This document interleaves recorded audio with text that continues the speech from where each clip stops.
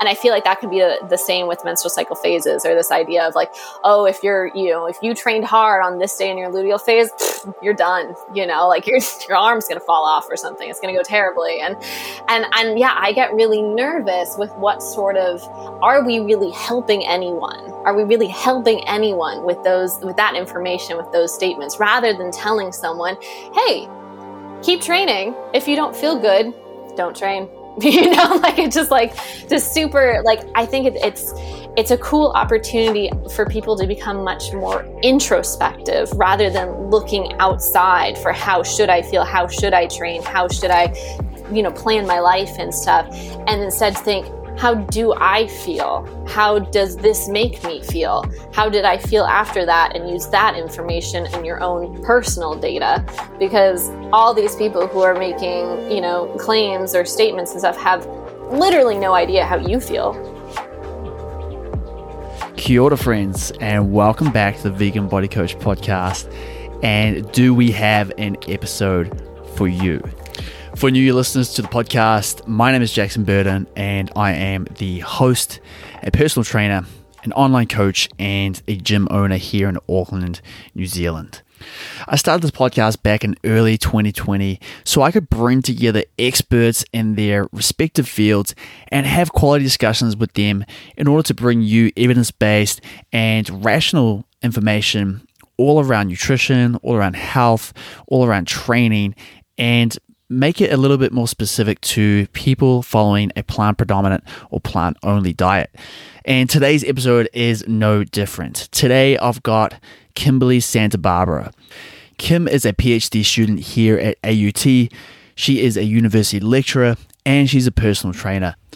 And while this episode is not detailing specific nutrition or training strategies for plant-only dieters, it is covering a topic of human health that has gained a lot of traction in recent years. The menstrual cycle is something that has been unnecessarily kept in the dark, leaving women confused about their bodily experience and guys completely clueless. So let me just state from the outset, while I'm 100% all for the popularity of this discussion, and I agree that we all should seek more knowledge on this subject, like most things, there is just no black and white absolutes when it comes to the effects and lived experiences of a woman's cycle. Kim is here to dive into the nuance with me and outline the key differences between the phases of a cycle, how these affect training outcomes, and what practical applications we can take from current research in this area and utilize in our own training. Before we dive in, if you have a male in your life, maybe a friend or a partner or a coach who you think could benefit from a little more knowledge in this area, please send this one over and ask them to have a listen. We all need to commit to better understanding of women's reproductive cycles. And lads, if you're listening, please keep an open mind as you go through this. Please commit to expanding your understanding and accept that while yes, ladies are very different to you, this does not mean that you don't have a right to knowing and understanding how the menstrual cycle affects their lives. And lastly, before we jump in, ladies, please don't keep men in the dark thinking they shouldn't know or they don't want to know or that it doesn't concern them.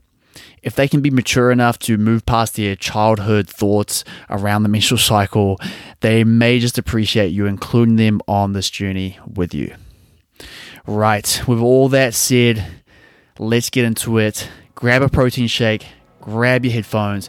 If you're out running right now, get your breathing rhythm sorted, and let's do this. This is episode 35 with Kimberly Santa Barbara.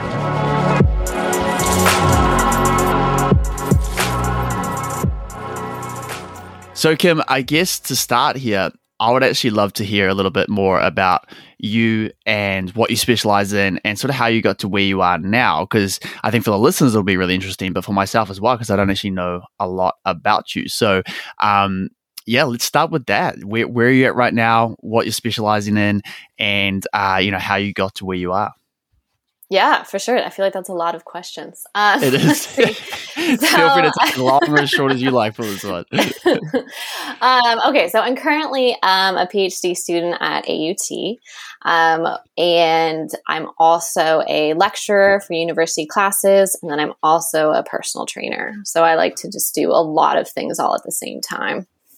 That's awesome. Yeah. I love that.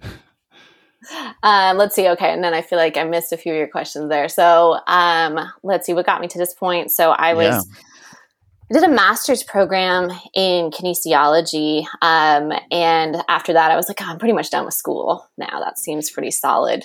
I'm good. It's a lot of study. And, I immediately got pulled into lecturing, for a campus in Southern California. And I was like, oh, this is cool. I did that for a little bit, and I still work for that same campus, but online, which has been awesome. And I was kind of like, okay, I feel like I still want to know more. Like, I want to know more things about exercise and physiology and kind of, in this field in general. And then same thing on the personal training side for me. I just felt like there was always something else that I needed to know for working with my clients, or just kind of wanting to increase my background and stuff for working with the clients that I do work with. And so I was like, okay, maybe I'll do the PhD thing. Maybe I'll do this. I do a pretty good job between each degree of pushing it off for a while. So I waited like 3 years between my bachelor's to my master's, and the exact same thing from my master's to my PhD. She's like, no, I'm done. I'm not going to do more school. And then right at the 3-year mark, I'll be like, okay. Let's look. It's about the time you need to have a bit of a rest from the books. Right, exactly. And kind of like recontemplate what I'm doing in life and everything. So I really, really, really wanted to study something looking at sex differences. And particularly because for me, I just kind of always had this thing in my head of like, how can we help women to train more efficiently? And how can we help women to just be stronger? That was kind of like my biggest kind of like quest, is there specific things that we can do for, female-based programming that really would make a difference? Like, is there something out there, some magic pill, which there's not, is there some sort of like amazing programming that if we get it just right, that we can really make this difference for women and their training? And so I kind of went down this route. I was like, okay, I want to do my PhD, something in this sort of realm. And doing a little bit of searching and everything, I kind of came across like menstrual cycle and menstrual cycle based programming and working with the menstrual cycle. I was like, oh, this is good. This is it. This is what I'm going to study. This is what I'm going to do a PhD in, or set. And so I just kind of took off with that and was just looking around for, opportunities to be able to pursue that. And I was lucky to find that at AUT. So that's how I got here. That's awesome. No, I really love it, because I think when I came across you, I'd already been kind of looking into some of the differences in some of the sex differences between male and female, when it comes to training and nutrition, and reading a few different things and hearing some different viewpoints. And then when I saw that you were actually, doing research on this particular subject at AUT, I was like, okay, perfect. This is someone I need to chat to, because it comes up a lot with my clients and just general people that I chat with, as I think the demographic of people who are interested in gaining muscle and strength starts to include a lot more females, which is super exciting. There's also a lot more questions around, well, does my training have to change? Does my nutrition have to change? Can I just follow a program that a male has done the exact same thing and get the same response? And so there's this, I guess, this idea going around at the moment around the fact that women shouldn't just be doing the same as men. So I guess I wanted to dive into that a little bit further. But before we do, Kim, I'd love to hear your own experiences with training. And I guess you were obviously interested in training before studying kinesiology. Is that what you're studying?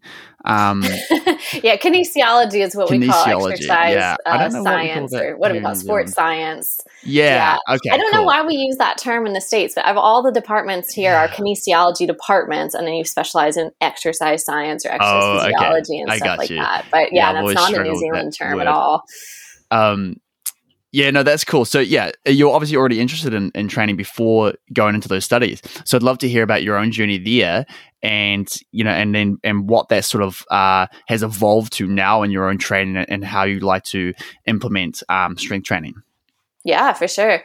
Let's see. So I was one of those athletes in high school and even into university where I was really, really not focused, like extremely not so. So I would bounce around from sport to sport. And I was like just okay enough at everything, like enough that people wanted me on their team, but I wasn't like the best, you know. I was kind of like, I'm all right. You know, I'm okay at everything. So I did like basketball and cross country, volleyball, rowing. I, did all the different sports. I did soccer, all sorts of stuff. And never settled into anything. I continued with rowing for a while, but even with that, I was like, I'm just not like, it just wasn't something I was like, I need to stick with this. I've, again, always been good at doing a lot of different things at the same time rather than really specializing in one thing, which is probably less ideal if you want to really excel in a sport. You do need to just stick with that sport. So I did a lot of different things. And one thing I really found in high school, in my experience, was that I just felt like there was literally almost no implementation of strength training for the girls' teams. It was just kind of like maybe once a month or something, here, go do this, one exercise because the guys are doing it and we don't have anything else for you to do because the weather's bad. It just wasn't really, there wasn't really any sort of strength training program. And I had got injured all the time. I was constantly, getting weird injuries. I tore my ACL, doing all sorts of stuff to my ankles and everything, all sorts of things. And looking back at it, I just always am like, oh, if only I was doing more strength training. I maybe would have gotten injured less. I don't know. I maybe would have been a little bit better at the sport. I don't know. But at least it would have been productive. I would have probably really gained a lot from it. So I always found that was just really disappointing that at that time and in that age level and in the community I was in, that just wasn't something that we were doing that much. It was like, I remember doing a lot of like sit-ups and crunches and stuff. I don't know if that was any good, right. But I don't remember ever, I had never picked up a barbell or anything like that until college age, university. And so I got into strength training when I was in undergrad, just because of the access to gym, and it was just kind of like something to do. And I was like, sure, let's kind of try this. And that was very, very kind of preliminary, like those body pump type classes, just with those little short barbells and stuff. But I was like, this is great. I can get so into this and stuff. And then I kind of fell into personal training just because I really liked exercise and I seemed to know a little bit more about it than some other people. So I was like, therefore I'm super qualified. So I should go into personal training. And I did this 2-month class at a community college and I was so into it and stuff. Right. And so that was kind of how I learned about it. And then I got into CrossFit. I joined, a little bit of that wave, not super intensely so, but a little bit so. And so that was kind of more my introduction into strength training and, working with actual weights and things like that. So that was pretty fun. I did that for a few years. And then I've always continued running. I love trail running. Right now, my workouts are just divided between doing some kind of my strange version of varying strength training with some sort of trail running awesome. Just trying to train both at the same time with, limited success in both. But I enjoy it. Yeah. So that's what works. Yeah, 100%. Yeah, I think that's a real that's something that a lot of us within my circle at the moment are doing as well, is combining the running and the lifting. And although we know that it's not optimizing either one, it's okay, we want to do both and we enjoy both in this current season. We're working towards a marathon, and it's we can do our best programming wise, nutrition wise to enhance both of those, and just acknowledging that, I'm not going to be the best in either one, but this is what's enjoyable for me right now. And I think it's a great way to train. So it sounds like you've had a lot of history in different activities and sports. And I guess retrospectively, looking back on that time at high school where there was the guys doing the weight training for their specific sports, and there was this kind of I guess there's there's a lot of underlying themes there of like patriarchy and sexism and things like this, right? But retrospectively looking at that for yourself, do you think that was a bit of a spark for you to want to go further into what you're studying now to try and, I guess, improve the image of weight training and females for the whole, I guess, female population? Is that something that is an underlying theme for you or a passion for you, is to see more ladies lifting and specifically even getting it into schools and sports teams and things like that? Yeah, I mean, I think for sure. I think definitely for me, a huge area that I really would like to work more into is definitely ways in which to get younger females involved in strength training, at like the high school level and even a little earlier and stuff, because I think it is super important and be super useful. I would say I kind of wish that I could say, oh yes, this sparked this passion in me at that age or something like that. But now I'd say it's much more recent. I would say for me though, the thing that really got me was that so I was always like a decent runner and stuff, even at pretty young ages. And I remember in, I don't know, elementary school, middle school, being faster than most other guys. And then, I'd be able to come in like second in the class or something at like the mile run. And then hitting this point though, where all of a sudden it was like more and more guys were getting faster and less girls were. And I was like, wait a second, what is happening here? And feeling really like, how did this happen? Why is this so unfair? And I think that's where it kind of I just always had this thing in my mind of like, is there something to help women kind of keep catching up, kind of keep at that next level closer and closer to their male counterparts? And I think that when I kind of realized, there is some connection here in the strength training part. Like that's when it finally kind of connected. Like, wait a second, they're doing all this time, spending all this time building muscle and already naturally with their testosterone levels are building more muscle. And we're just not, doing those activities to enhance that as well for ourselves. And so I think realizing that was like, wait a second. That's really interesting. And so with the research that you're doing now at AUT, I mean, obviously you probably can't go into a huge amount of details of what you're looking to study for your PhD, but is there anything that you can let the listeners know and what you're looking to understand through your current research? Yeah, for sure. I mean, I don't know if there's anything that I shouldn't talk about. I will gladly talk about anything. Right. Yeah. Let's see. So I went into AUT with this concept of looking specifically at menstrual cycle phase-based resistance training, trying to make programming that lines up with someone's menstrual cycle in specific phases. And so that was what I was kind of like super set on when I started the program and what I was looking at. And what I kind of ended up going down was realizing that one, just the menstrual cycle was way complicated, which is like, I knew it was going to be complicated, but I was like, oh, this is really complicated. It's what, it's the classic, like, the more you learn about something, the more you realize you don't know type of thing. And totally. So kind of going down that route and then realizing like, essentially, it's kind of like I went in with this really focused and then realized I needed to kind of zoom out and look at the whole picture more. And I realized that there was just a lot of other things that needed to be considered before one could even dive into the idea of the phase-based training. So, for example, with like, what is a regular menstrual cycle? What is cycle regularity? What is regular in athletes? Is that the same as what's regular in non-athletic populations? And once I kind of was starting to look into all this, I realized, I feel like what needs to be established is more what is regular and what's not.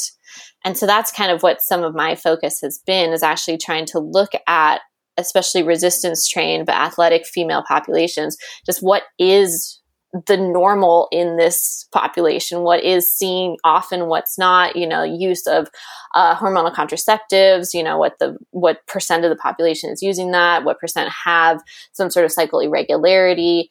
And so for me, that's kind of actually been some of the focus of my research, is just looking at, in the population who participates in resistance training, what is just kind of our regular baseline, because we need that to be able to establish how to build programming for it.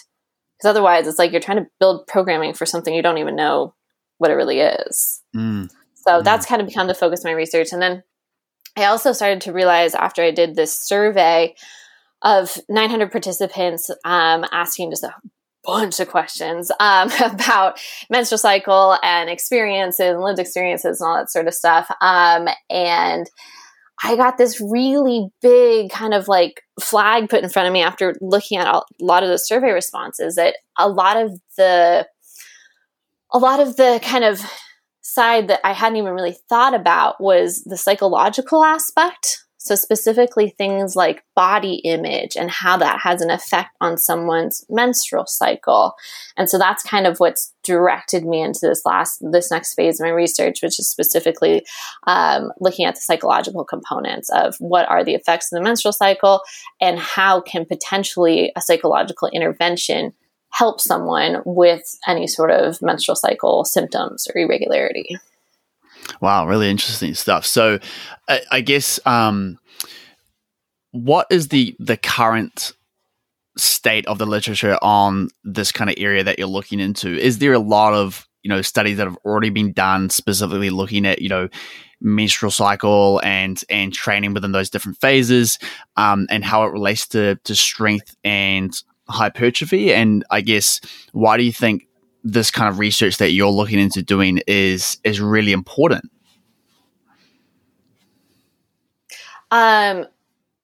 Wait, sorry. The connection froze for a second there. No, that's cool. Can you say that question one more time? Yeah, totally. So the question was basically, what's the current state of the literature on research around, the current, the evidence that the research that you're looking into doing around, training within different phases of the menstrual cycle, and how that relates to strength and muscle mass. Like, what is the current state of the literature on that? And then why is, I guess, you looking into this research really important, do you think? Yeah. Okay. So the current information that's out there as far as menstrual cycle phase-based training is very small. I mean, no surprise, that's not like on the top of everyone's research list before. Now maybe it is, but so there's 4 studies that I'm aware of that are out there that have looked at this very specific area, and 3 of them found a significant difference from menstrual cycle phase-based training. But the big caveat here is that they were very, very kind of laboratory type studies where they're doing unilateral training, so training one leg differently from the other leg, which I can assume that a vast majority of the population is not trying to train one leg separately from the other leg in most strength training settings. And then the other studies was looking at unilateral with arms. So that's all 3 of the studies we're looking at that way. There's been no study that's been done with a population of people with regular menstrual cycles doing what I would call a regular strength training program, some sort of full body, some sort of just anything that you would think of as a normal strength training program. And so I think that's why it's quite hard to draw any sort of conclusions with those studies. Is like they were it was a super cool idea, super novel. And I think those researchers that did that, it was awesome what they did. But I think it's so preliminary. It's hard to say, oh, for sure, this will work for everyone. It's just so early. I mean, it's like one factor with that is that, they studied a population that had never strength trained before. That's fine, maybe not super applicable to everyone. But the thing that I think is challenging is to think about if you're to get a group of, like say 10 women, the idea that all 10 of them will have a regular menstrual cycle that you could program to is very unlikely. So most of the time, in most, surveys and stuff that are out there, about 50% of females are using some form of hormonal contraceptive. Okay, so that 50% chunk has a totally different menstrual cycle than the other 50%, right? And so when we're talking about this phase-based training, we're talking about those within natural menstrual cycle, not ones that are using hormonal contraceptives, because the hormonal contraceptives totally changes any of these hormonal effects that we're supposedly programming for, right? Because it's the whole reason why we're changing this programming is for hormones. Then we need to think about, okay, what is the actual hormonal environment that someone's experiencing? So hormonal contraceptives would give someone basically a pretty steady level of similar hormones across their cycle, as opposed to the natural cycle, which ebbs and flows quite a bit more in hormones. So if we're thinking about making this programming for the natural menstrual cycle, we probably should take out the 50% that are using hormonal contraceptives. Okay, cool. So now, out of our group of 10, we're down to 5. Great. Out of that group, the likelihood that all 5 of them have a regular menstrual cycle, so meaning that it kind of meets all the hormonal criteria, the same length of days, the same length of each phase and everything, is quite small. Most likely somewhere, again, depending on the group and depending on the individuals, somewhere between 10 to maybe 15 or 20% are going to have some sort of cycle irregularity. So whether that's like endometriosis, amenorrhea, PCOS, any of those conditions that cause someone's cycle to be different are, again, going to have a very different hormonal environment that they're experiencing. And therefore, again, if we're making the programming for those specific types of hormonal changes, we need to take that into account. So let's say that maybe one of our group of 5 now is gone. Now we're making programming for 4 women out of what was originally 10. Is that really all that logical then, that we're going to create, a separate program just for those 4, and then the other 6, I don't know, we'll just do something else for them, And Right. so it's just kind of, we're left in a situation where it's like it's more questions than answers. We've got like basically this little bit of an idea, this little kind of like, carrot to grab onto, but we don't have any great evidence to say, oh, and this is how to actually use it. This is how to actually build this or to actually apply this in any sort of setting. Yeah.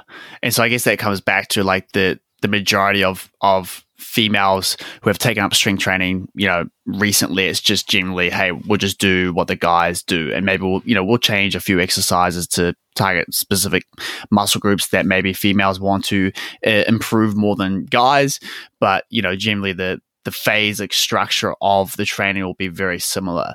So I guess for the listeners, I think this will be really helpful for a lot of guys listening as well, just because they don't have the education in this aspect. And I think, it should be something that's more talked about specifically for guys, so they can understand more what's going on with, the ladies around them and their partners and things like this, as opposed to, having this kind of almost veil over the whole thing and keeping it separate from guys' knowledge, is outlining what an average cycle actually looks like, and what the different phases of a cycle is, and how they differ from each other, and I guess how they differ in what an individual is feeling during those times, due to those differences in ebbs and flows of those hormones. Yeah. So I totally agree. I think that menstrual cycle education should be across the board. There should be no, male or female specific education on this one. And one thing that does sometimes surprise me is that there's actually a lot of males sometimes who have gone, like say coaches or, who've worked with different athletes that go through wanting to learn a lot more about this, which I think is awesome. And then surprisingly, a lot of women who have just somehow missed getting that knowledge, actually they themselves haven't learned that much about it either. So, I sometimes find it interesting when talking to a group to assume, the women will know about this and the men not. And sometimes you got kind of a switch back and forth there. So good. I think this should, totally be an all people can be included on these sort of conversations for sure. Yeah.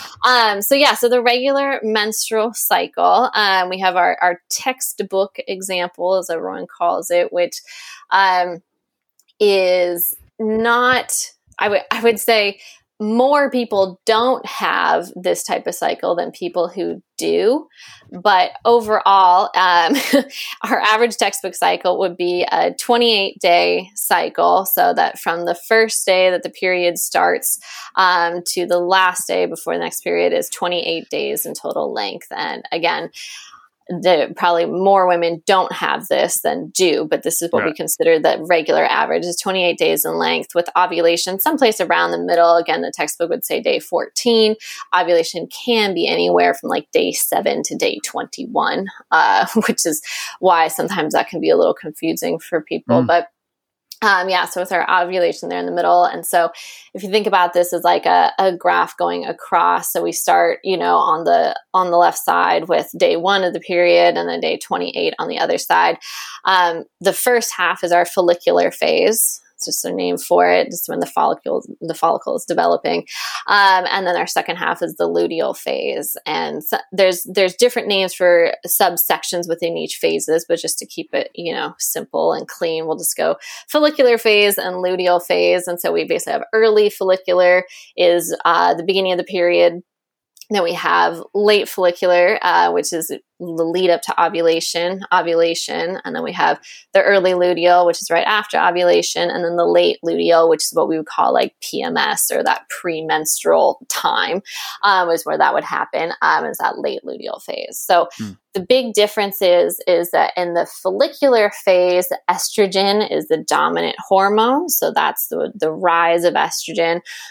It makes these, beautiful kind of curving, undulated curves on our printed cycle here.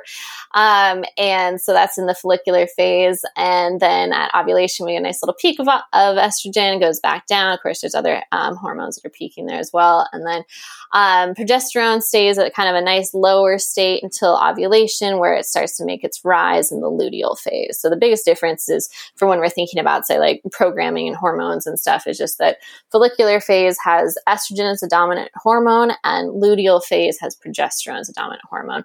Again, both phases all have other hormones, both hormones, etc. But that's kind of just the way we think about it a lot as far as the physiological impact of the hormones. So again, 28-day cycle, we got ovulation in the middle, dividing the estrogen-dominated phase and the progesterone-dominated phase.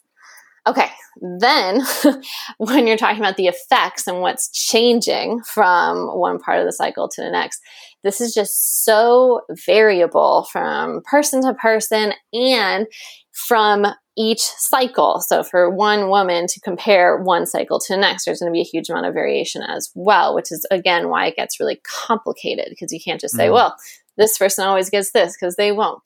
They'll get it sometimes and maybe not always. But so the estrogen dominance in that follicular phase seems to be this time where, when we're looking at this in the studies, is the time where the body's potentially, like maybe, we don't know for sure, able to handle a little higher training load or a little bit more intensity or recover better or something like that. It's like there's just a lot of little pieces of data that we have there. And then during the progesterone dominated phase, that seems to go down a little bit with the increase in progesterone. Again, though, it's like we don't know this for sure. This is, again, just when we're looking at these phase-based studies, what they see. There's some specific physiological markers that change. So, for example, naturally, the basal body temperature rises after ovulation from progesterone. So progesterone does increase the metabolic rate of the body, increases the temperature of the body.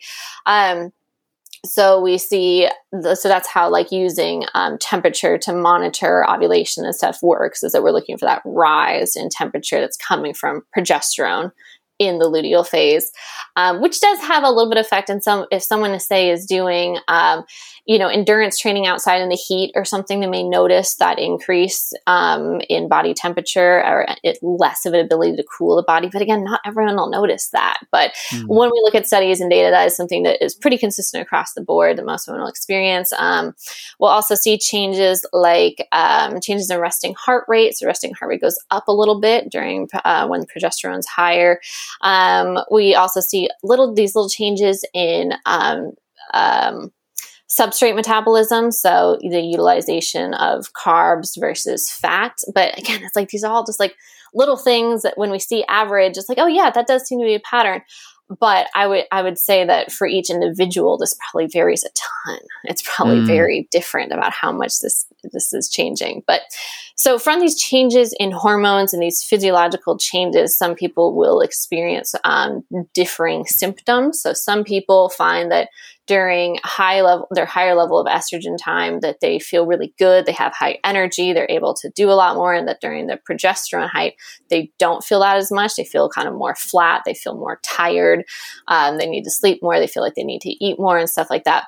Again, some people might feel the reverse. Some people might not even feel that different. So when we're thinking about other, like those stereotypical sort of like changes, like the emotional side, mood swings, being overly irritable and things like that, that's typically seen in the luteal phase. So in that second half of the cycle with that rise and fall in progesterone. But again, it's just not always that consistent. People can be angry and moody at any time in their cycle. It doesn't need to be a specific time. But again, some people may really notice that and notice that experience as well. Yeah, I love all of that. And I think, we have to be so careful, I guess, with a topic like this that starts to gain more traction in the fitness industry and it starts to become a bit of a hot topic. It's very easy for people to start throwing out like blanket statements, black and white statements around, how the menstrual cycle does affect an individual. And I think so much of the time it just leaves out so much of the nuance that's in this topic because like you've been repeating, it's just there's so much variability between individuals that it's very hard to just say, all females should, feel more energetic in the follicular phase, or all females will experience huge amount of cravings during PMS, or whatever it may be.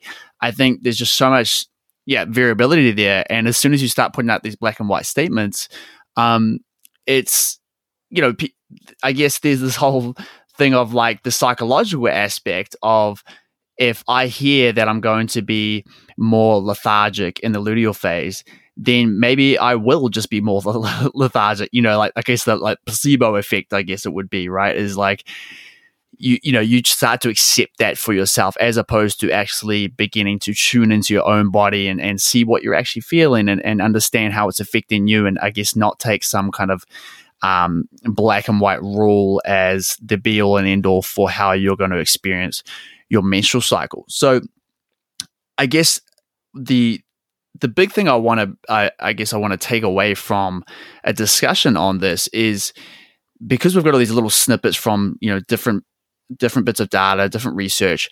What is, I guess, from your perspective now, the practical implications of those different phases of the cycle and how that's going to affect somebody's training in the gym and potentially how it's going to affect their response to that training, via, muscle protein synthesis and hypertrophy and strength gain?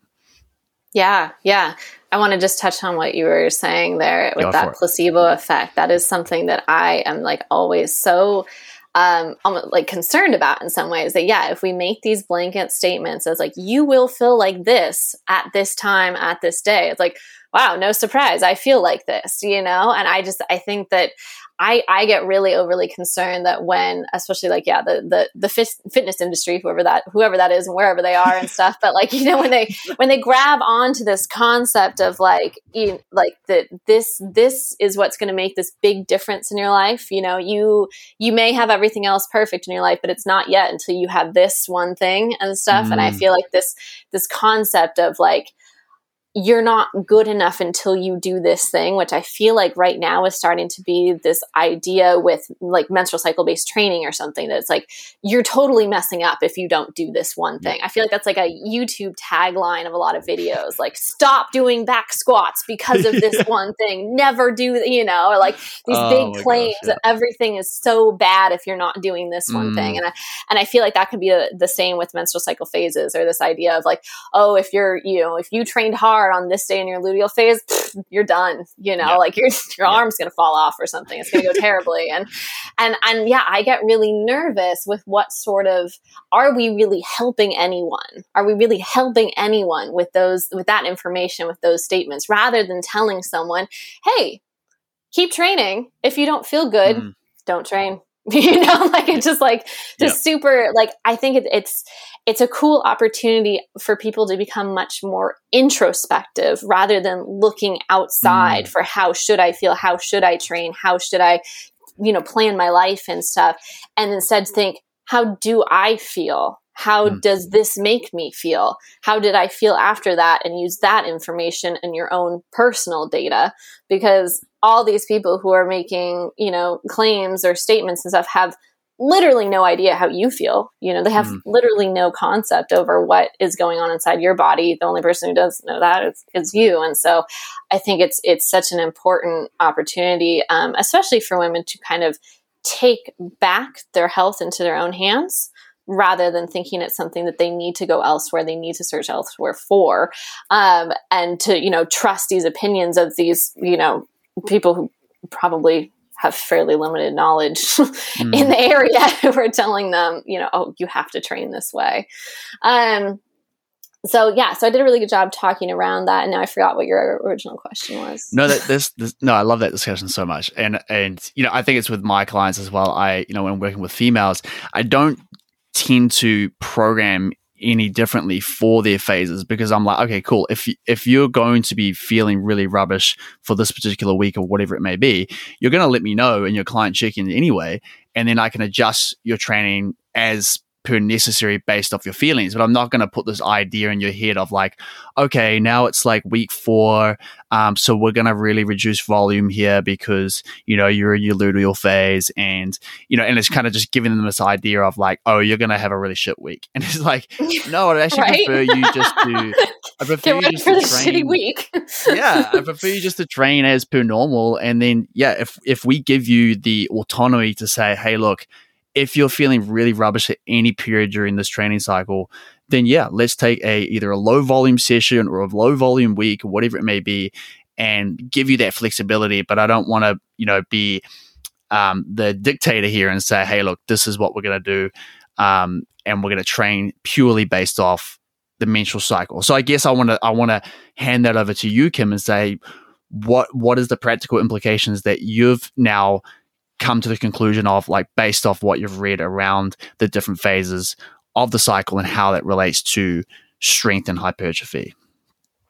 Right. Now I remember your question. Yep. It's all coming back. I think that's a really, really interesting topic. So, my primary supervisor, who's, just been fantastic throughout this journey, Eric Helms, he had, when we first met, to talk about my project and talk about this menstrual phase-based training and stuff, he said something that I thought was really smart. That was, that obviously, he's been a coach for a long time and has been aware of this type of programming. And he goes, I don't use this. This isn't something I do. And I was like, oh, that's an interesting point. And I would say I'm kind of at the same point too, as a trainer, and even for myself, where I think that we have a lot of interesting data in this. And I think it's super cool, like, tracking, the heart rate across the menstrual cycle. I mean, that's literally what I'm doing in one of my studies. I think it's really interesting, but I don't know that we can do that much with it yet. I don't know that it's that necessarily applicable,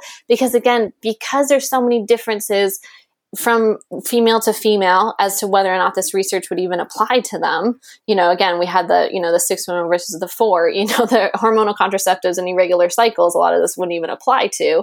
And then we have, the 4 at the regular cycle that this is supposedly applying to, again, have so many variations within themselves, because even from woman to woman, in a fairly similar setting, their progesterone levels, for example, might be very different, even though they both have regular cycles. And so I think that when we look at these averages, say, oh, on average, we see this, increase in heart rate, we see this change in substrate metabolism that's noteworthy or something, it's really an average. It's really not that individual person who experienced that. This was just what we showed as a group.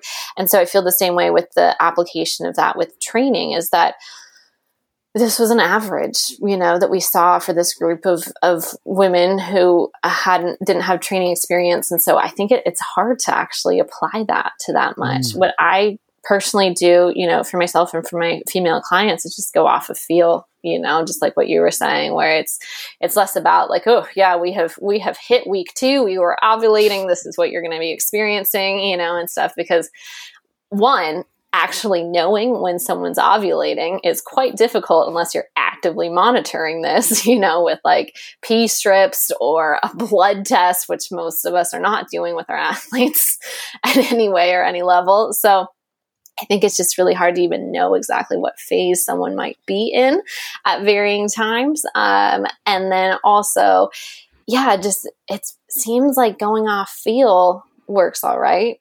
Going off of that, it's like we haven't massively messed up doing that with people, and we just don't know exactly how to apply this phase-based training yet. So I think that there's just a lot more to figure out. There's just a lot more to figure out before we can actually truly utilize it. Are there any like common common symptoms or things that ladies would experience within those different cycles in regards to their training? Like, maybe it's like recovery or maybe they feel stronger, or is there any like common symptoms that we do see across the board? Yeah. So, in the survey that I did a few months ago, it was really fun actually being able to read through some of the responses and everything. And, again, there's huge variation, but one of the ones that was kind of fun, people could write in their free responses. And one thing that came up so often was bloating and belts. The concept of, so in with the increase in progesterone, for most women, that would be the time of increasing bloating. And normally that'll kind of last through the beginning of their period. Because that increase is causing, more water retention, et cetera. And so this bloating sensation that is just so common. It's just so common and so normal. And I think it's a hard one for a lot of women because we've been, just pressed into our heads over and over again about the, like you have to have a flat stomach, you have to have these abs, you have to have this certain body type and stuff that is so far from what is natural for women. Just like so far. It's just like bloating is so normal and so common and, just happens with having a healthy body. It's like having a healthy body is going to have some of these sort of symptoms. And so this, common thread of bloating and needing to either not being able to use your weightlifting belt, having to have a different weightlifting belt, for the bloating times, like all that sort of thing. I thought that was just interesting how much of a resonating message that was in that group of 900 women. The other one that was quite common, food cravings. That one's pretty common, which I think, maybe has a little bit to do with that changes in the fact that the body needs a little bit more calories because of the increase in metabolism with progesterone. So it just makes sense. Like your body's like, we need this. Again, your healthy body is trying to survive. It's trying to tell you, you're like, hey, you need to eat a little bit more, maybe a little bit more of this stuff that seems really good, and so the food craving is super common. And then onset or the day before menstruating for most women, cramps are just super common. And in my survey, I've seen like 90% experience menstrual cramps. So it is just very, very common. And for some, that does include not only kind of in the lower abdominal area, but also in the low back. So just this kind of circulating area cramps. And I'd say the next ones after that were things like acne, let's see, the food cravings, the mood swings, things like that. But those are a little bit lower actually on the commonality. The ones that were just the most common was the bloating, the cramps, and the just kind of general pain, headaches. That's another one. Is that specifically those symptoms? Are they specifically feeling those in like the PMS phase, I guess, and that's right at the end of the luteal phase? Am I correct? Yeah, so I'd say anywhere from the end of the luteal phase into the beginning of menstruating. So it's that kind of window of in our 28-day cycle from about day 25 or so into day 1 or 2, somewhere in there. And some women, again, notice it quite a bit more in the luteal phase with that increase in progesterone, and some notice it more at the end of the luteal phase with the decrease in progesterone. That's really interesting. So I guess from a training perspective, Is there anything that you like you said, you don't really adjust too much for yourself? Have you noticed anything like anecdotally for yourself, or even through like the survey you've done or clients that you've worked with, where you've seen drastic changes in performance based on those different phases? Like, I know that there are some, people some proponents of I guess phasic structured training for the menstrual cycle that would state that, the best time to test a 1RM, for example, would be in the follicular phase, or, and then you might have a deload during your luteal phase. Like, have you experienced any of that yourself in terms of like the performance side of things? Yeah, for sure. Okay. So anecdotally, I think it is a great side of this. So when we're looking at the studies on phase-based training and the proponents of this and everything, they really emphasize this concept of do all your heavy, hard work in your follicular phase. Oh, cool. Yeah, sounds good. On paper, makes sense. When we look at these numbers and graphs, makes sense. Awesome. Practically speaking, the follicular phase starts on the first day of a woman's period. Ask a vast majority of women, how ready are you to train hard today? Most of them are going to be like, no, thank you. That is not my choice. And even for the first 3 or 4 days after, vast majority of women I've worked with myself, most of the people, even if you bring up this concept to them, it becomes almost offensive. The idea that that's your best time to go hard and do the best you can. And, just kind of I'm doing the best I can to just exist right now, to just stand upright, And so the idea that should be the hardest part of training, I think is sometimes a tough pill to swallow, because you're like, I felt fine, say, for example, in your luteal phase when you're supposed to be deloading, and then you feel terrible at the beginning of your follicular phase. And you're like, why would I do this? You're like, why is this a good idea? Why, And so I think that can be really challenging to try and convince people to do when you're like, but on the textbook, you should be feeling great right now. You're so strong and, you're at your best. And you're like, I'm not, this is, this is not a good time. No, that's great. Yeah, no, I agree 100%. I guess there's a couple more things I wanted to cover with you, Kim. And one of them is, potential downsides, or from your own knowledge or reading, are there any potential downsides of not having a regular menstrual cycle? Like for someone who is using hormonal contraception and, they're not having those regular changes in hormonal levels, or potentially someone who has irregular periods or, relative energy deficiency where they're, not actually seeing a regular menstrual cycle, like amenorrhea or something like that. Are there downsides to someone not actually experiencing that? I guess there's probably a lot of people who would, claim that going natural is best. And, if you're not having a menstrual cycle, then, you're not allowing your body to do its natural thing, and whatever arguments they have in regards to that. So have you seen any negative side effects or downsides to not actually having that regular cycle? Yeah. Okay. So I'd say there's two things that pop into my mind with that question about not having a regular cycle. So the first thing would be, of course, was why the person not having a regular cycle. If it's due to amenorrhea, primary or secondary, meaning the person either never got their period or they have not experienced a period for the past few months, or if it's for hormonal contraceptives, right? So that would be kind of two different situations. And so someone who's experiencing amenorrhea that is not explained by other, classic thing, pregnancy, breastfeeding, things like that, that all makes sense why that's happening. But where it's unexplained, there's not a specific reason. One thing that is seen oftentimes in athletes is that it's because they're not fueling sufficiently. They're not eating enough for whatever reason, what it is from an eating disorder or not, can just happen, especially with intense training.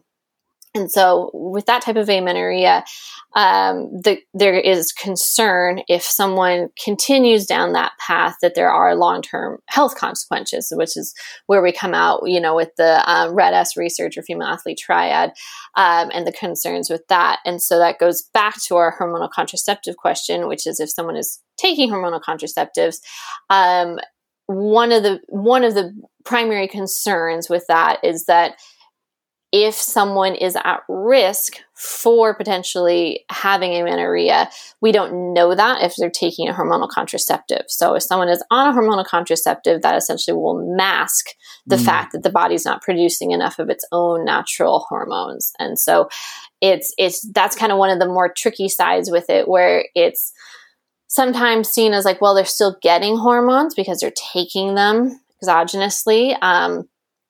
But we don't know whether or not they maybe are at risk for amenorrhea, or if they're experiencing that because they'll still have a withdrawal bleed when they're not taking the birth control pills or whatever method they're using.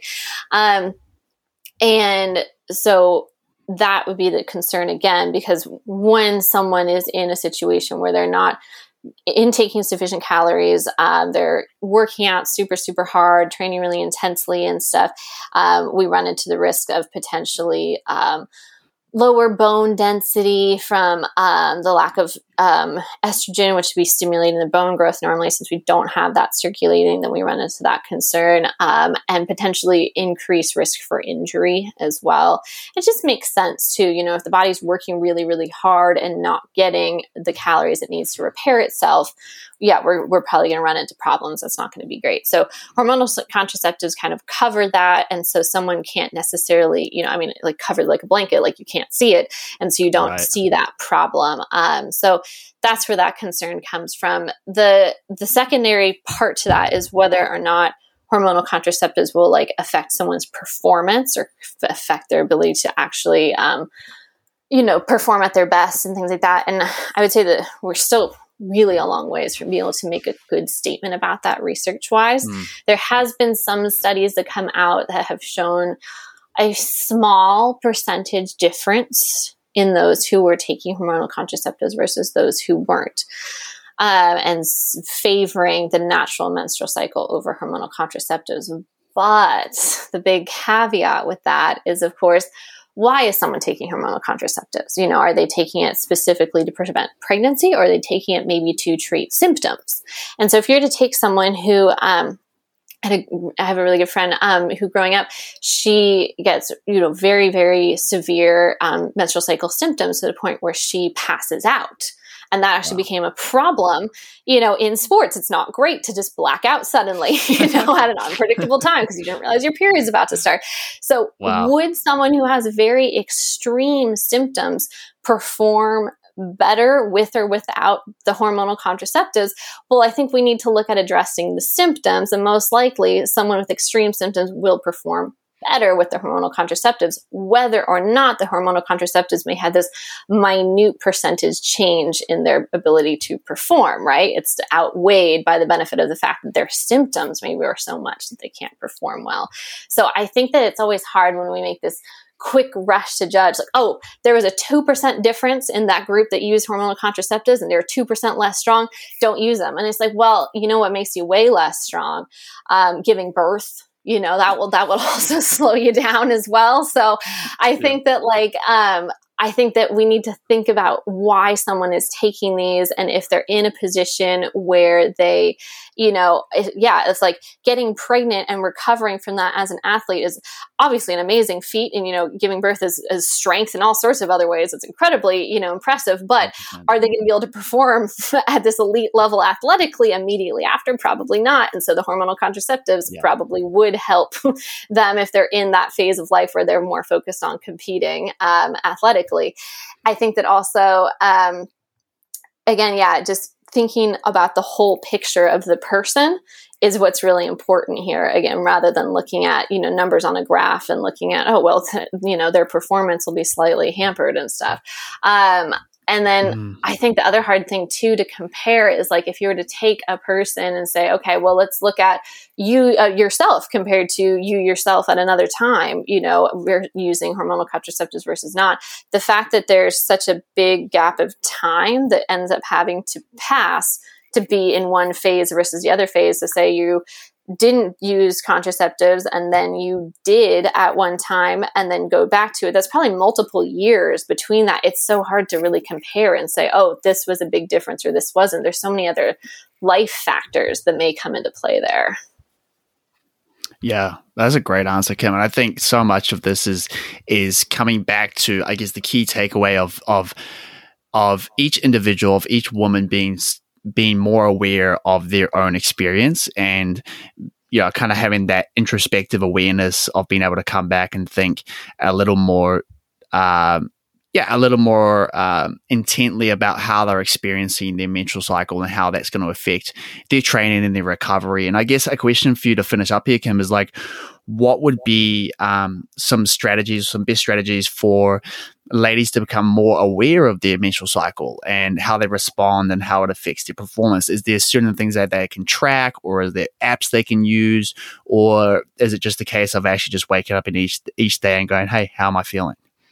Yeah, for sure. I think the first piece of advice is definitely, track your menstrual cycle, like whether it's on an app or whether it's just in a note or, piece of paper and stuff. I don't think that there's any like magical, this is the best way to track it, or this is, I think that track as many points that are of interest to you. So I'd say, your perception of your recovery, your perception of your exertion, things like that, using like RPE, can be useful. Again, it just depends on how detailed you're interested in looking at it, but it's just about like every day for more than one cycle, trying to track, this is how I'm feeling, this is what I'm experiencing, this is what's going on, and then be able to look at that data yourself and see, was there a pattern? Was there something that was going on? I think it's also important, though, to just keep other things in mind. We don't exist in these little perfect bubbles of menstrual cycle calendars, and the fact that there's different life stress, there's different work stress, social things like that come into play, changes in diet, changes in other aspects of life that may also compound some of these issues that women are experiencing, especially like stress is going to have a huge factor on someone's menstrual cycle and the symptoms that they experience. People, when they're in higher stress times, are going to have way more exacerbated symptoms, most likely, because it's just affecting you overall in different ways. So just keep that in mind too when you're tracking your menstrual cycle. Is just, are there other external factors that are maybe really affecting you right now? Because we could have someone keep this amazing menstrual cycle diary, but they are doing so many other things, and they're so involved in other things, or completely changing their diet, or experiencing an illness, or all these other things. And that's like, well, that's maybe taking precedence over whatever is happening with your hormonal environment. But anyway, so I would really recommend, though, for women to try to track for at least 3 cycles to see any major patterns or anything like that. Taking notes each day, noting, there are a lot of things that you can use to monitor what phase you're in yourself. It just depends on what you're comfortable with and what you're interested in. Things like monitoring cervical fluid, basal body temperature, things like that can be really useful for some women to figure out where they are in their phase. But really even just tracking, like when you got your period, how you're feeling for the next days after until the next time you get your period, just things like that. It can be as simple or as complicated as someone wants it to be. But looking over at that's where you're really going to be able to find, I think, the information that's going to be most useful for you as an individual, is looking at your own data and your own information. That's awesome. So I guess to finish up here, Kim, I'd love to, give you the floor and just see if there was anything that we potentially missed that you'd like to cover, or you think that, is really important for both ladies and men to know or understand. If not, then we can wrap this one up. Yeah, let's see. Things I want the world to know right now. I mean, luckily, I feel like I got to say some of my main points, which cool. is, again, that I just think that it's so important for women to kind of take, to be the judges of themselves, to be the decision makers of how they feel, what they want to do training wise and stuff. And I think for, men as well, to just for everyone to understand that it's like the menstrual cycle is complicated and nuanced, and there's a lot of things going on, but I also think we shouldn't put it on this special pedestal. You know, it's not the only thing that's going on. That's not the only thing that's existing for women is their menstrual cycle. There's, you know, luckily we're fairly complicated creatures with a lot of other, you know, biological systems and varying things going on. And so just to not see that isolated in a box or not put that as the only thing to blame, you know, or that's the, let's point all fingers, you know, if you're not feeling good, it must be your menstrual cycle. I was like, well, how'd you sleep? How'd you eat? How stressed are you? What's going on? You know, there are a lot of other factors, and that our menstrual cycle, although, you know, obviously I seem to think is quite interesting, is not the only factor and is not the only thing to consider. That's awesome, Kim. So I'd love for you to let the listeners know where they can find you, more information about you, and also let us know what you've got going on for the rest of the year and into 2022. Yeah. Wow. Okay. Let's see. So where people can find me and stuff, I'm not great at being a particularly public person with lots of social media or anything. I have an Instagram account, you know, if anyone wants to follow me. When I do recruit for things, I do post it on my Instagram. And that's just my full name. It's Kimberly Santa Barbara. It's pretty easy. And let's see what I'm doing next. So yeah, research wise, I'm getting to do these kind of fun monitoring studies where I will be recruiting for more women. So those who are interested, where I'm looking at resistance trained women who are interested in basically tracking their own cycle. So everything I was just talking about, you get to do as part of a study and track, you know, all these different symptoms as well. And then with a fun, I think it's fun, psychological intervention, which is going to involve mindfulness. Awesome. That's great. Well, Kim, thanks so much for giving your time up and taking this deep dive with us. It's been super insightful for me, and I'm sure the listeners, both male and female, will take a lot from this one and be able to implement it into their own training and into their, you know, own monthly cycles, and kind of get a little bit better of an understanding of, you know, how their body works and how it affects themselves physically, but also, you know, psychologically as well. So I really appreciate you giving your time here, and I'm sure the listeners are going to love it. Great. Thank you so much.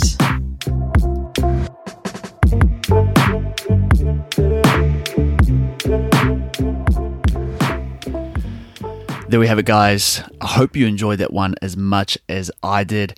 As I said at the start of the episode, this is something that needs to be shared around. More people need to be discussing this, and particularly guys need to understand a little more about the menstrual cycle, how it influences their partners, their friends, their family members' lives, and especially for coaches, learning how it affects people's training. And I think this was a great sort of overview and a bit of a deep dive into all of that. So hopefully you took some good practical takeaways and can start implementing that. If you want to get in touch with me, of course, hit me up on Instagram. That's the best place to find me. Feel free to share the episode on your stories there, and I will share it around as well, and more people can get a hold of this information that way. And in the next few months, the Vegan Body Club, which is the online community facet of Vegan Body Coach, will be launching. So that'll be a place for listeners, followers on Instagram, friends online and offline to get together in a place that is away from Facebook, away from Instagram, and full of like-minded individuals, and we can share our journeys together. So keep an eye out for that one coming in the next few months. I'm going to leave it there.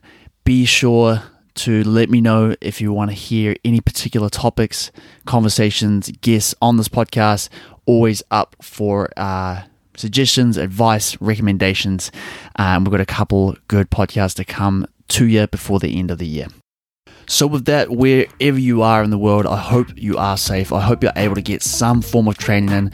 If it's not in the gym, and maybe it's just getting outside for a walk, doing some home workouts, anything just to keep your body moving and progressing towards your individual goals. Go eat up, go lift up, and get some more plants.